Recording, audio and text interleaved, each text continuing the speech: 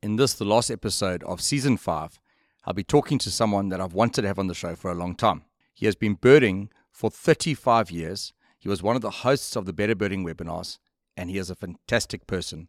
I am pleased to introduce David Winter. We will chat about a wide range of birding topics.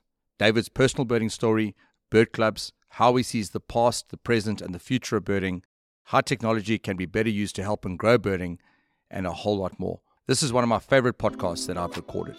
Bring new life to your garden this spring with Westerman's Wild Bird Seed, a delicious seed mix attracting a variety of wild birds to your garden. Now available in a 10 kg bag, plus 1 kg free. Find it at various pet and lifestyle retailers across South Africa, online and in-store. Westerman's, for the love of birds. So in case you don't know, my name is Adam, and this proudly South African podcast is your weekly source of news about birds, birders, destinations, conservation, gear, books, and anything that we think birders will want to hear about. So, welcome to the show. There are 2 easy ways to support us that will cost you absolutely nothing to do. The first way is simply by telling someone else about the podcast. So if you enjoy the show, please share it with someone else. A second way is by following this podcast on whatever platform you're listening to it on, and take some time to rate and comment on it. These 2 steps help us to grow the podcast and to reach new listeners. Please drop us either a direct message on any of our social media platforms or send us an email on info@thebirdinglife.com and tell us where you listen to the show from. We would love to get to know you better.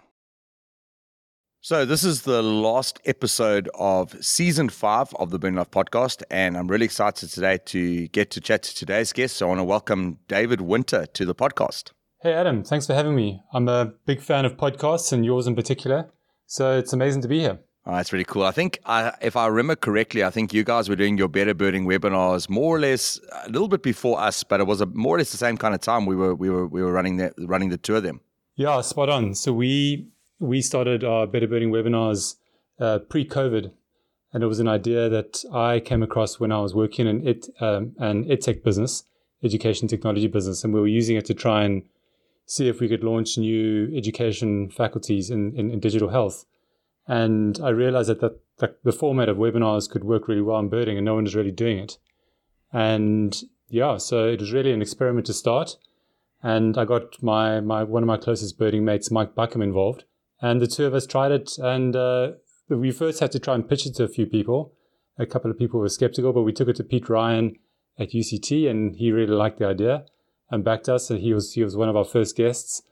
And then it is great because BirdLife South Africa also were really supportive. So Mark Anderson was always very encouraging and did a great job at kind of marketing our webinars in the early days. And then COVID hit, and then suddenly, webinars took off globally, and that's where BirdLife actually started their own webinars, Conservation Conversations, which is an amazing resource, and they've really taken it to the next level, which is very cool. It's quite interesting because I think when you guys were doing your webinars, it was probably the first time I'd heard of a program called Zoom. And I think quite a few people were quite skeptical. So it's quite funny because you guys were ahead of the curveball, because all of a sudden when COVID came, everybody knew about Zoom. Yeah, 100%. I mean, Zoom's almost become a verb. It's, it really was. Our timing was good. But the COVID wave definitely, swamped us when everyone was suddenly on Zoom calls. But it was amazing running Better Birding webinars during COVID. I think it was level 5, and everyone was telling us to run more and more webinars. And it was a fantastic experience. And we started off, we only had maybe 20, 30 people dialing in live. But by the end of it, we had 400 or 500. So it really was an amazing medium just to get the birding word out there. So the question, obviously, that I've had a few people asking, are you guys looking to start the Better Birding webinars anytime again? Yeah, we'd love to. We've always had the ethos that we wouldn't just do it for the sake of it. We wanted to make sure we had a good topic. For example, last year, there was a crested honey buzzard that pitched up in Somerset West, and there was some quite interesting questions about its identification. So we got Callan Cohen on, and we went quite deep on honey buzzard identification. So that was quite a niche topic, but also topical at the time. And actually, Mike Buckham actually uploaded, I've asked him to upload a talk he recorded last night. So Mike was in Brazil earlier this year with his family, and he did a fantastic talk at the Cape Bird Club last week, and he recorded a version of it on Zoom last night. So that'll be another one we upload. So definitely keen to do more in future, But yeah, just need to find the time, but also the right topics. I think for those that haven't seen Better Birding webinars, which is really cool, is some of the older, well, they're all old episodes now because you haven't done any new ones, but the episodes are all available on YouTube. And there's quite a few times I've gone through those. I mean, there's still one there which I love on the differences between the buzzards. So for anyone that hasn't seen one of the webinars, I encourage you to go and check out the YouTube channel. We'll pop a link into the show notes. So, let's rewind a bit. When we were chatting and preparing for the episode, you mentioned that you've been birding for about 35 years. It's quite crazy, a long time to bird. So how did this birding journey start? Yeah, so it wasn't a particular sort of spark bird or spark experience. I think it was a combination of events. I'm not sure how old you are, but when I was growing up, I must have been 10 or 11. The breakfast cereal Weet-Bix, they had this series of cards that you could collect in the actual cereal box. And if you put, I don't know, R2 in an envelope and sent it off to a particular address, it'd send you back a book. And all of the bird of prey, so these were bird of prey cards, and they were all taken from Ian Sinclair's Bird of Prey book. And you could collect those cards. So I really got into that. I had a friend who was also interested in it. And that got me interested in birds of prey. And then also my family used to holiday fairly often at Betty's Bay. And the one morning we were off to the beach. And there was a guy there bird ringing, which is a sort of an inquisitive 10-year-old. I went over and asked him what he was doing. And I then spent the morning with him, helping him ring these birds. And it had, the likes of Cape sugarbirds and orange-breasted sunbirds, and all these famous birds, Cape bulbuls, robin chats, all being caught in the net. It was an amazing experience actually seeing birds in the hand, but I had no idea what they were. And this guy then, when we got back to Cape Town, he then invited me out again. And I remember very clearly thinking to myself, I really need to brush up on sort of identifying birds. So the night before, I went and read through the book and tried to learn as many birds as possible. And so I guess it's a combination of those events. And that guy was George Underhill, which is Les Underhill's dad. And as we know, Les Underhill is one of the forefathers of the Atlas Project. So yeah, I think a combination of having a friend who was interested, meeting George and Les Underhill. And then a bit later, I guess when I was a teenager, I met Callan Cohen and Claire Spottiswoode. So they were a similar age. Claire was a little bit younger than us, but Callan and I are practically the same age. And we met when we were 12 or 13 at Kirstenbosch Gardens. And we were at a very similar stage in our, I guess, sort of birding journey. I had never seen an African dusky flycatcher, and Callan had never seen an African paradise flycatcher. And I just learned the call. So when we met, we then charged off into the garden. He showed me a dusky flycatcher. I showed him a paradise flycatcher. And then that was the start of our birding friendship and journey. We sort of carried on through junior school and high school and into varsity. And I guess ever since then, we've been birding together. So yeah, I think combination of those events and birding friendship is really what's got it going for me. Yeah, I think that's the one dimension that people often forget about when it comes to birding. And often people wonder why I enjoy birding. And I've mentioned this many times on the podcast. Obviously, the birds is a big part of it, but it's the people you meet, it's the experiences you have. And I think it's all those things together that make birding what it is. And I think for a lot of people, if they were to be honest, it's a lot more than just the birds. I mean, you'll even talk about the twitches. And when you're at a twitch, you get to meet people. You get to, remember on the Flock to Marion cruise, just to chat to certain people. That's such an important part of birding. Yeah, definitely. And I think that's where birding's going in the future. It's becoming much more social. I mean, birding on its own can often be quite a sort of solitary pursuit. People going off on their own and watching birds, but there's definitely a lot of value you can get from birding in groups, or even just being connected to other birders. And I think that's a role that bird clubs have fulfilled in the past, but something which I think is being overtaken by our changing world, which is becoming far more digital. Circling back on your previous question about what were my sort of formative birding experiences. I think mentors and mentorship are also sort of critically important. And growing up, we had the likes of John Graham and Peter Ryan and Jonathan Rousseau, Adam Riley, who we also used to bird with, and they were very, I guess, inspirational, but also would help us and guide us. And I think that's also sort of a really important part of birding and encouraging younger birders to get involved. So the question I'm going to ask right now is going to have, we're going to unpack a lot throughout the interview, and I think this is going to, adds a lot to who you are as a birder. So the question I want to ask is this: besides David Winter being a birder, who are you? Tell us a little bit about yourself outside of the world of birding. What makes you tick? Yeah, sure. So I'm 46 years old. I'm a Cape Townian through and through, born and bred. I was very lucky to grow up in Kirstenbosch Botanical Gardens. My dad worked there for about 35 years. So that was my garden. I think that also influenced my interest in birds. But my family wasn't interested in birds. My dad is very into plants. I'm married to Laura. She's a Namibian, and we've got 2 young kids, Luke and Robin. Luke is 7 and Robin is 5. So my life is very busy. Just I guess from a family life perspective. Then in terms of my background, after school I studied environmental science and botany. So I've got a science undergrad. And then I went on to do a business degree as well, which kind of exposed me to the business world. And I've worked in a variety of different roles, but I guess a common thread has been that I've always worked in startup type businesses or new projects. I actually worked as a bird guide professionally for 3 years. So I worked with Callan at Birding Africa and Mike Mills, which was amazing working as a bird guide. But for the last 10, 15 years, I've been working in the tech industry. So a variety of tech roles, mainly commercial roles and product focused roles.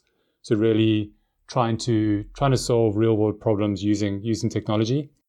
And then in my spare time, I'm interested in a lot of different things apart from birding. Birding is definitely my main passion, but I'm also very active. I mountain bike a lot. I run a bit. I used to play a lot of water polo. I swim a bit, do some sort of triathlons, and so very much outdoors sort of family life. But I guess the main thing being birding. If I can structure all those things around birding, then I'm a very happy person. So a lot of times we've been talking, we've had conversations, you've been rushing off to pick one of the kids up, or, we were preparing for this, load shedding was coming, and I heard one of the kids asking what's happening. He said, load shedding's here. So, one thing I picked up from the conversations we've had is that family is a big part of your life. How do you balance being a passionate birder with being a family man? Because, for a lot of birders, there's almost this disconnect between their birding world and the world of their family. How do you get that balance right? Yeah, it's tough. I think, when you're younger, you've got a lot more time for yourself and you can be much more focused on birding and, your own interests. So, international trips and really spending long periods in the field. But now, you can still do the same, but it's just in sort of much more, I guess, a watered down fashion. So I still, I go to Kirstenbosch every weekend with my kids and we go and walk, and they run around and not really, that interested in birds yet. They're still young. I'm still in the process of brainwashing them slowly. But I still make an effort to be outdoors. So, people say to me, like, where do you go bird watching? And my sort of corny response is, I don't go bird watching, I am bird watching. It's almost sort of like a state of being. You're always looking out for birds and aware of birds, even if you're at work or whatever you're doing. So I guess I fulfill my birding needs in those ways. But then I've got an understanding wife. So she's also very interested in the outdoors and loves camping and things. So we also, go on birding trips or road trips that way. So I definitely, I can't do it as much as I would like. Well, I guess as intensely as I would like, but in time, if one of my brainwashing projects pulled off, like Mike Buckham's done so successfully with Adam, then I definitely want to spend more time in the field and hopefully with my kids and my wife. So here's a little bit of a different question, but what is one of the best or most worthwhile investments you've ever made as a birder? Yeah, that's an interesting question. I think you can approach it from 2 sides. So, if one had to think about it in terms of a piece of equipment, or I think back in the day, one would have said a really good pair of binoculars. And then that evolved into having a really good spotting scope, because I think, when you can scope birds, you can see them really well. But I think where birding's gone in the last 10, 15 years, I'd say definitely a digital camera. Digital cameras have really changed birding a lot, as I think, digital has more broadly. And so I guess from an object or equipment perspective, I'd say definitely a good digital camera.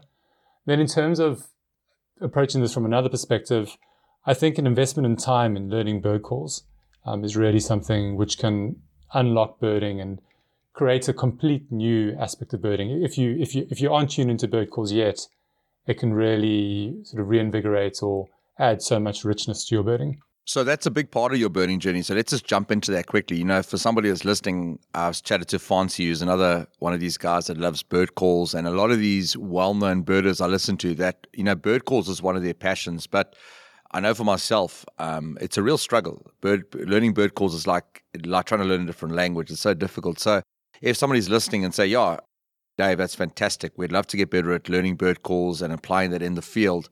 What advice would you give them? I think just starting simply. So starting in your garden, literally, and really just starting off by being more aware. So listening and trying to see what's in your garden, see what calls your birds or your local birds are making, be it a sort of a Cape Rodden chat or an olive thrush, but then really doubling down on that. So, olive thrush has a bunch of different, song, a call, a contact call, the same with Cape Robin chat.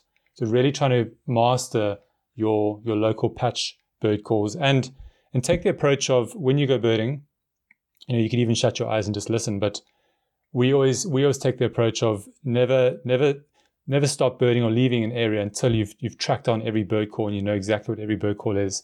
And in the beginning, that will be most of the calls, so it'll be hard. But in time, you'll slowly, all of that knowledge will compound, and you'll know very quickly. You'll listen to bird calls, and you'll be able to tick off or remove half the calls you're hearing, but there might be 2 or 3 calls that you don't know. So we'll then actually pursue that bird, go and find it and work out what it is. And if you miss it, then next time you go back, do the same again. So it's just that approach of being much more mindful and tuned into bird calls. And it definitely compounds. So when you've worked out the common calls, the less common or the the rarer calls will become more obvious, and you'll become more aware that you need to try and figure out what they are. And then I'd say before you even go birding, just do your homework. So if you go into an area where that, say for example, you're going up the west coast north of Cape Town and you want to look for Karoo lark in the West Coast National Park or Southern Black Coran, get onto Xenocanto or any free resource or one of your birding apps and listen to the call. Pick out 5 birds that you'd really like to see, and learn that call. Listen to it many times, and when you go and you actually hear it and recognize it, it's incredibly rewarding, and that will I think just keep that interest going. So we've spoken a little bit about the start of your birding journey. We've also spoken about who you are outside of birding. So how has the type of person you are, your personality, and also your areas of passion, how has that shaped your approach to birding? Yeah, so the sort of work I do, working in startups. Startups are effectively experiments. People start businesses or start projects, and it's very much based on an idea or a hypothesis. And you've got to run a number of experiments to prove whether they work or not. And so that requires a growth mindset. So this idea of constant learning and experimentation. So compared to a fixed mindset where you think that you've learned all you can learn and you can't learn anything new, this is the complete opposite. So basically the sense that you know very little and you still have so much to learn. So I like to take that approach to my birding as well. And it's also highlighted like really important initiatives like the Bird Atlas project and all the data we collect through that. So I'm a regional vetter for the Western Cape. I do that with Garrett. And just projects like that and initiatives like that, I've become much more aware of them and seen the importance of them. And it's that all drives conservation projects and initiatives. And so I think that growth mindset, constant learning, and also that one doesn't know everything. You have to go and try new things and experiment, see what works, see what doesn't work. And when you face challenges or get things wrong, see it as an opportunity to learn and not see it as a kind of a black mark against your name. As always, the Birding Life is proud to be associated with Swarovski Optic, one of the world's leading producers of binoculars, monoculars, and spotting scopes, as well as the Birdlasser bird logging app. Spot, plot, play a part. Download and install the app to play your part in social conservation. One of the ways that you can help us to keep putting out the content that we are releasing is by supporting our online shop. We sell optics, books, Westermans products, and a whole lot more. Check out the shop on our website, www.thebirdinglife.com. If you need any help with any of the products, please don't hesitate to email us on info@thebirdinglife.com. So you've been involved in birding for 35 years and, even read stories of birders, how birding was before. I had chatted last week to the guys from the Atlas Project and hearing how atlasing used to be. So birding has really evolved over the years. So in the 35 years that you have birded, what changes have you noticed in birding, and how do you see the future of birding? Yeah, it's changed. It's changed a huge amount. So if I think back to when I was younger, I think overall birding's become a lot more democratized. And what I mean by that is in the early days, take twitching for an example, you would only hear about a rare bird if you knew the right people. So it's very much about the twitching grapevine. Whereas now with access to information and data, everyone's on different WhatsApp groups or Telegram groups, you get that information immediately. And the same goes with information and tools. So we've got many more, Facebook, Instagram, all these digital forums where you can, first of all, meet new people, get access to new people. You can access information. You can listen to podcasts like The Birding Life or Better Birding webinars. You can learn a lot. So I think in the past where information was very much kept either in people's heads or in books, and you required a lot of experience to learn all of this and share it with the people you knew, a lot of that has been, I think the barriers to entry, so to speak, have been removed. And if I look at birders who have started birding, I guess in the last 5 or 10 years, and I look at how good they are, you realize, just how I guess birding's become so much more accessible than what it was growing up. I think people can gain birding knowledge a lot quicker than, say, for example, we could 35 years ago, where you literally had maybe 1 or 2 books to learn from, and then you had to spend time in the field. And so I think there's a benefit back in the day where you would have to be much more hands-on. But I think the learning curve and the ability to learn about birds and birding through people and other digital means is much easier. So yeah, I think that's been the main change. And also, I think if you think about digital more broadly, it's all about data. And if you think about digital cameras, we've got most birders carry a digital camera now, which means we have more photos, which means we have more bird identification data. So we're also getting better at identifying birds. 35 years ago, identifying or separating a ringtail, so a female pallid from a female Montagu's Harrier, was seen as a real tough ID challenge. And there were a few images and books and some text that you could read, but now it's pretty straightforward. You look at photos and there are 3 or 4 salient features that you can look at and tell those birds apart quite easily. And that's very much because of more data, which we're getting through digital photos. So you spoke earlier about this whole, it's almost like this digital revolution. And, in the past, if you wanted that community aspect, probably even when you were a younger birder, you almost had to be connected to a bird club. Where nowadays it's almost like everyone can connect to other birders through WhatsApp groups and through Facebook groups and through a whole lot of different mediums. So the question is do you see a future for bird clubs? I mean, I say this as probably as 2 people I believe who are passionate about bird clubs, but do you see a future for bird clubs, and what changes do you feel and that bird clubs possibly need to make going forward to not just sustain the members they have right now, but also to attract the younger generation? Because I think there's a lot of younger people who don't seem to see bird clubs as something that is relevant for them right now. Yeah, so I think bird clubs definitely do fulfill a very important role, but I think in a different format. So I think the idea of people getting together and celebrating and enjoying birds is very important. But yeah, I mean, Mike Buckham is now the chairman of the Cape Bird Club, and he's facing this very challenge. So he's his role is how do you take the Cape Bird Club into the future, and I think the format of going to a hall and watching the presentation on a kind of slideshow, there's still space for that. But I think, as you say, young people don't necessarily want to do that. So I think podcasts, webinars, and then I think meeting sort of digitally online through like we've seen through forums on Facebook, and organizing events that way. I think that's very much the future of bird clubs. So I think face-to-face maybe less so. Or if there is face-to-face, I think it should be in the field where one's actually watching birds. It doesn't necessarily need to be in the form of bird club meetings. I mean, I think that's a transition. I think we're already seeing it, but I think it's something we'll see more and more as with time.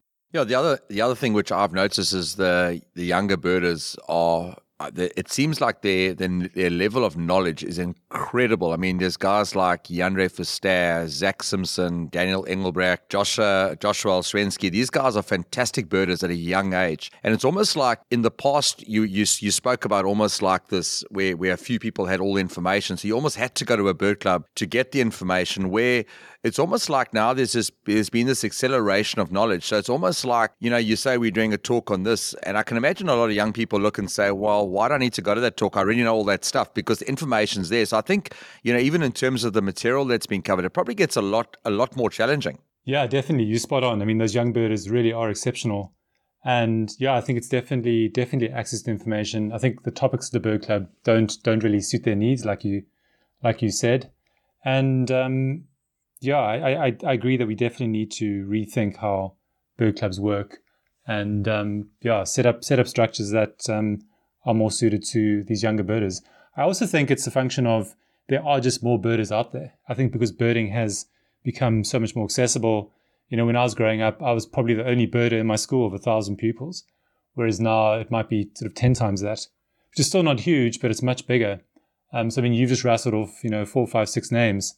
When I was starting out, it was very much the only young birders we knew in Cape Town were, myself, Clay Spottiswoode, Callan Cohn, and up north it would be Dave Hoddenot, Adam Riley, John Rousseau was down here. It really was a handful of people. And there definitely were birders out there, but I guess because everything was still analog, we just weren't in touch with one another. But that's definitely changed. So there are just many more birders, which is fantastic for birding. Yeah, so one of the things that has obviously revolutionized birding in South Africa is the BirdLasser app. I know internationally it would be eBird. There's still a lot of your older generation birders that maybe see technology as a bit of a hindrance to birding. But I do think that technology is a fantastic tool that can really help us to grow birding and even to help grow birders as, in terms of their craft. The one challenge we were talking about with this is almost this idea of when you get out into the field, you almost want to disconnect from the world. You don't want to have a barrage of WhatsApp messages and phone calls coming through. So there's almost this kind of like this balance. You're trying to use the technology to help you in the field, but the technology can also possibly be a distraction in the field. So how can we better use technology to both reach new birders and to grow birders? Yeah, I agree. It definitely is a balance. I think we're in this phase where birding is becoming a lot more digital. But I think if you look at some of the digital tools we have, I wouldn't call them purely digital. I'd call them digitized. So they've taken analog ways of doing things. So in the past, you would have had a notebook and a piece of paper and a pencil, and you would have written things down. I feel like we've taken that same approach, but we've just put it in a digital format. So you now go into an app and you list in a similar way. So to me, that's digitized versus being purely digital. Digital is takes much more, I guess, it puts the human side and experience sort of core to how the product is developed. So very much there's this acronym called RICHES, stands for Real-Time Intelligent Contextual Human Extended Social. So those are all these sort of important digital elements that I feel these products should really focus on. So when you're in the field, you're not peering into the phone all the time, or like you would have in the past, you would have been peering into a bird book. You actually want to be unplugged from your phone. You want to use your phone to maybe log species, but it's very quick and it's very slick and it happens at the right time, or your kind of engagement with the phone is very minimal, and you actually want to have your head up and walking about and looking for birds and really sort of enjoying what you're doing. So I think, like I said, I think we're in this phase where some of our digital tools are really just digital versions of kind of an analog process, whereas I think the new tools that are being developed or should be developed in future should actually leverage the strengths of what digital tools can give us. So first of all, being the data. Data is really important. So showing people information based on their context, where they are, what they're seeing, who they are, and then the human side, so the actual user experience. You're wanting that to be as simple and as easy as possible. So I think we're heading in the right direction, but we still have a lot to learn. Yeah, but one of the weird things is, and this is not really in the world of birding as such, but it's something I've tried to apply into my own birding in some way, which is interesting. So one of the things that's quite a big hit at the moment is things like bullet journals, which is almost moving people away from digital, getting back to getting a pen and writing in a book. And there's whole studies about how that connects you deeper to what you're writing. And that, one thing I've done is obviously I use my Bird Lasso in the field.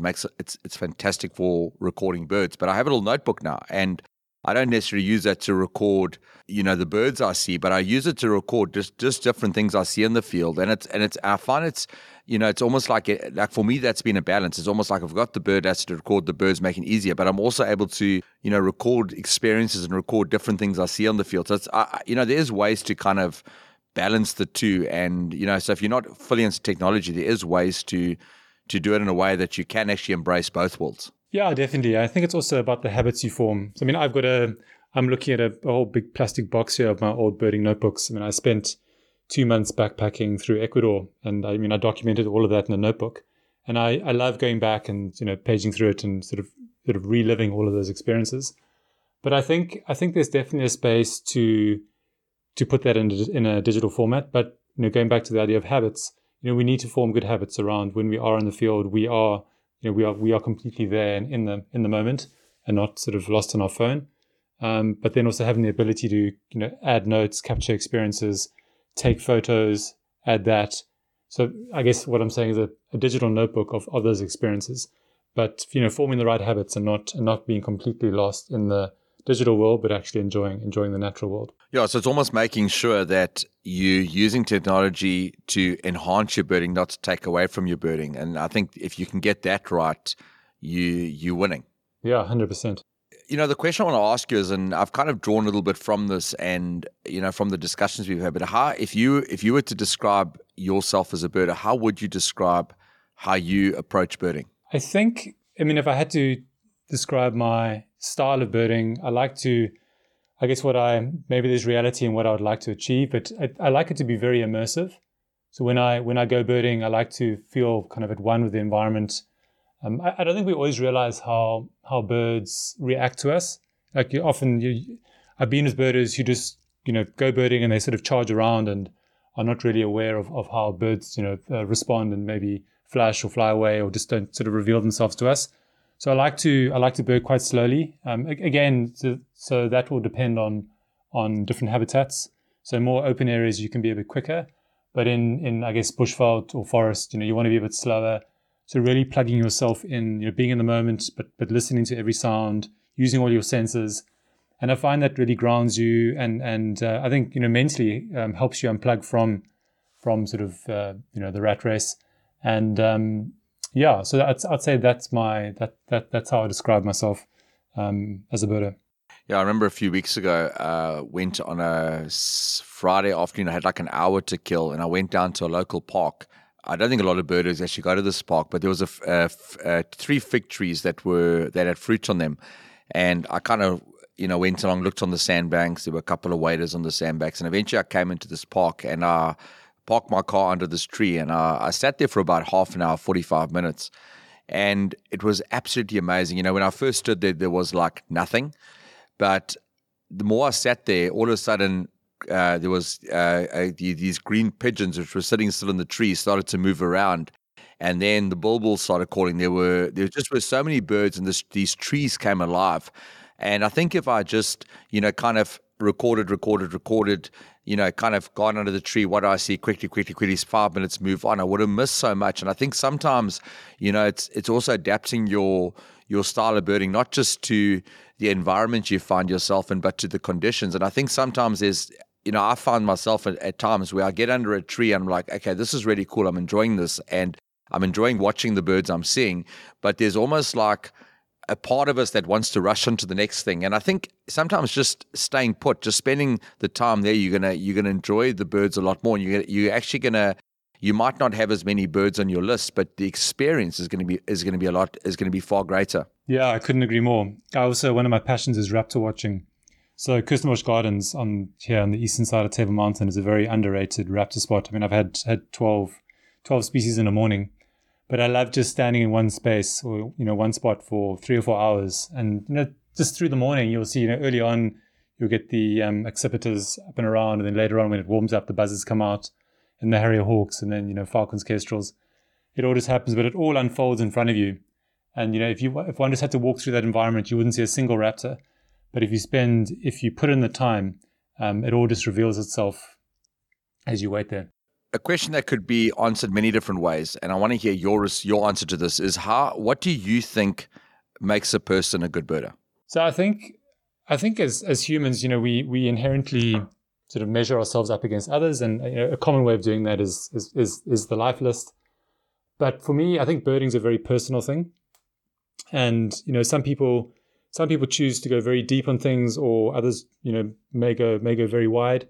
For example, I know a few ornithologists who are absolute experts in maybe the life history of birds or the biology of a few species, but they're actually not very good in the field and sort of in terms of identifying other birds outside of their particular research topics. So it's very much down to the individual, and I think that's always important to remember, is that it is a personal thing. So I think life lists can be fun, and everyone likes a bit of a challenge, and I think that's good for. I'd say it's one measure, but for me, I don't see it as very important. For me, I think what makes a really good birder is it comes down to fieldcraft. So it goes back to my comments earlier about how one approaches birding. I think when you see people who are really in tune with the outdoors, they have amazing senses.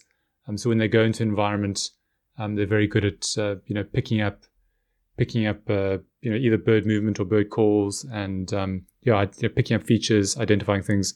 So for me, fieldcraft is really important, and everyone's a bit different. So I think with the rise of digital and photography, you get some people, and I feel like it's almost like a different skill. These days you see a lot of digital photos being shared saying, what is this bird? What is this bird? What is that bird? That to me is almost a different skill to being in the field and identifying a bird. Because in the field, you can see its jizz, its movement, what it's doing. It might be calling. You have a lot more information. Whereas with a digital photo, you're looking at it and it's completely sort of one-dimensional. So yeah, I'd say for me that the measure would be, first of all, it's personal, but secondly, I'd say just fieldcraft. Yeah, and I think this is going to be quite controversial now because this is not true of everybody. But the truth is that I don't feel that how big your life list is what determines that you are a good birder. There are birders with big life lists that are fantastic birders, but there's also birders with big life lists that just have a good bank account. And, when we were preparing for this, I was thinking about this, a guy like Junior Gabella, for example, who is one of the best birders in Zululand, one of the BirdLife South Africa community guides. His life list might be a little bit smaller than some of the other guys, but when you go to Mtumzini and you go to Shawi and those areas there, he is a fantastic birder. He might not be good at some other areas, but he's, in terms of that there, I think he's, if we were to talk about what makes him a good birder, he understands the habitat. He knows where to find birds. He knows how to locate birds in those. Some of the places in Goya and that can be quite difficult to bird in, but he can find the birds. And I think, sometimes what people define as a good, what makes a good birder isn't always what makes a good birder. I think it's, the fact that you have a big life list could show that you're a good birder, but, it's not just that. There's a whole lot of other things that come together that I think is how I define what a good birder is. Yeah, I agree with that. Definitely. So you kind of touched on it earlier, but this idea, which is something which I've never actually thought of, and this was quite interesting on how we adapt our approach to birding depending on the environment we're in. Could you just elaborate? I know you kind of touched on it a little bit more, but touch on that a little bit more. How do we, how can birders apply that practically in the field? Yeah, I think it also depends on your goal. So if it's a birding big day, obviously that's a very specific approach. You are rushing around flat out, just trying to cover as much ground as possible and trying to record birds. But I think generally just, when you go birding, my approach and how I think about it is just being very aware of your environment and different habitats and just watching birds very carefully and being very thorough. So if you're in a more sort of open wetland type habitat, stationing yourself in one spot and just scanning an area and then scanning it again and again and again, because you'd be amazed, you might have scanned something 5 times, you scan it the 6th time, and a painted snipe's popped out, or an African rails has popped out, or just being incredibly thorough. Whereas if you're in a more sort of open, maybe sort of bushy habitat, it's more about moving around, but doing it in a particular way where you are very aware of birds that you might flash, but taking moments to pause, tuning into the sounds you're hearing, the birds you're seeing, and then again in a forest, It's generally more sort of bird party type birding. So being patient and just moving very slowly. So it really depends on habitats and your objective. But for me, definitely taking a kind of a slow first approach is the way I would tackle it. So as we start getting to wrap up, I could chat to you about so much more, but here's a Tim Ferriss type of question. In many areas of life, people speak about the need to grow themselves continually. So in the last 5 years, what new belief, behavior, or habit has helped you most to improve your birding? Yeah, so I think for me, it's, this whole idea of a growth mindset and constant learning, and is this realization that we actually know so little about birds. And, be it their identification or, biology, life history, whatever it might be, we know so little. And, with that in mind, it's oftentimes we're wrong.